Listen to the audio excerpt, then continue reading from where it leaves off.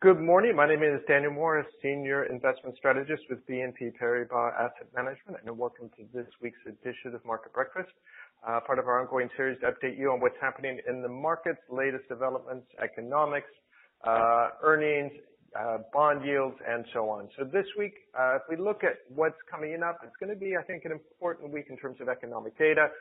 You have business sentiment coming out of Germany, consumer confidence out of the U.S., PMIs for China, and so on, and particularly inflation numbers for Germany and the Eurozone. So that's going to get commentators, economists, investors talking about particularly ECB monetary policy. Should they be tapering? Is there enough inflation? Are they making a policy mistake in the same way that some people think the Fed is making a policy mistake by raising rates when inflation is still rather low? So that's the thing to look for in the week ahead. If we look at the data that we got last week, particularly the PMIs that came out for the U.S. and Europe and so on, what we see is that there actually was a deceleration in the rates over the previous month. Generally speaking, PMIs on average lower than they were last month. So again, it's like slow down in the rate of growth, but overall PMI is still pretty positive, nearly 56 for the Eurozone, over 54 for the U.S. So numbers that are still pretty high, and in showing an ongoing rate of growth in really developed markets generally, and also in emerging markets. So that's good, and we see the result of all of that in revisions for equity markets. So kind of across the board, if you look at emerging markets, Europe, even the UK, you see positive earnings revisions. So that's what's been driving the equity markets, continuing to outperform bonds, continued returns more or less across the board year to date. And when we ask, well, how can that be when you see bond yields so low, 10-year treasuries, 2.14 and so on, what you have to keep in mind is that equity markets are looking at growth, which as we just went through is still positive, whereas bond markets are looking at inflation, which is weak. So it's not so much that the markets have a different view of growth, they're just paying attention to different things. Growth and earnings in equities, which is good, so that's supporting equity markets. Weak inflation for bonds, so that's bringing down bond yields, supporting returns on fixed income. And for now, we think that's probably going to continue. Just want to make one last point, especially given that you had the inclusion in the MSCI of the A shares, which are the domestically traded Chinese shares, are going to be included in the MSCI Emerging Markets Index next year.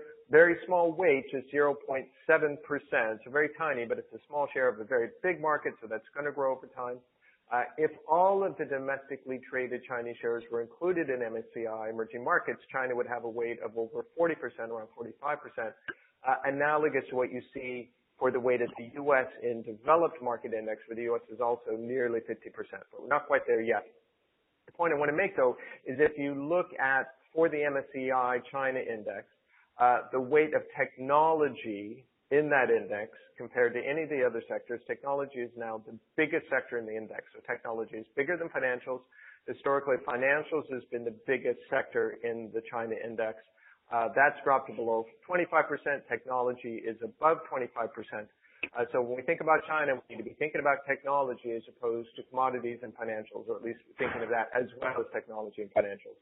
And when we look at how technology shares, generally speaking, have done since the sell-off that began on the 8th of June, in the U.S., technology sector is still down just a bit, 1.5% from the level in June, but moving back up.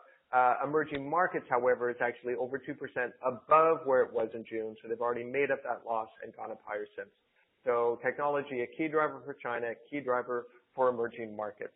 So that's it for this week. Thanks very much for listening. Look out for our next edition of Market Breakfast in our podcast series, and thank you again. Bye-bye.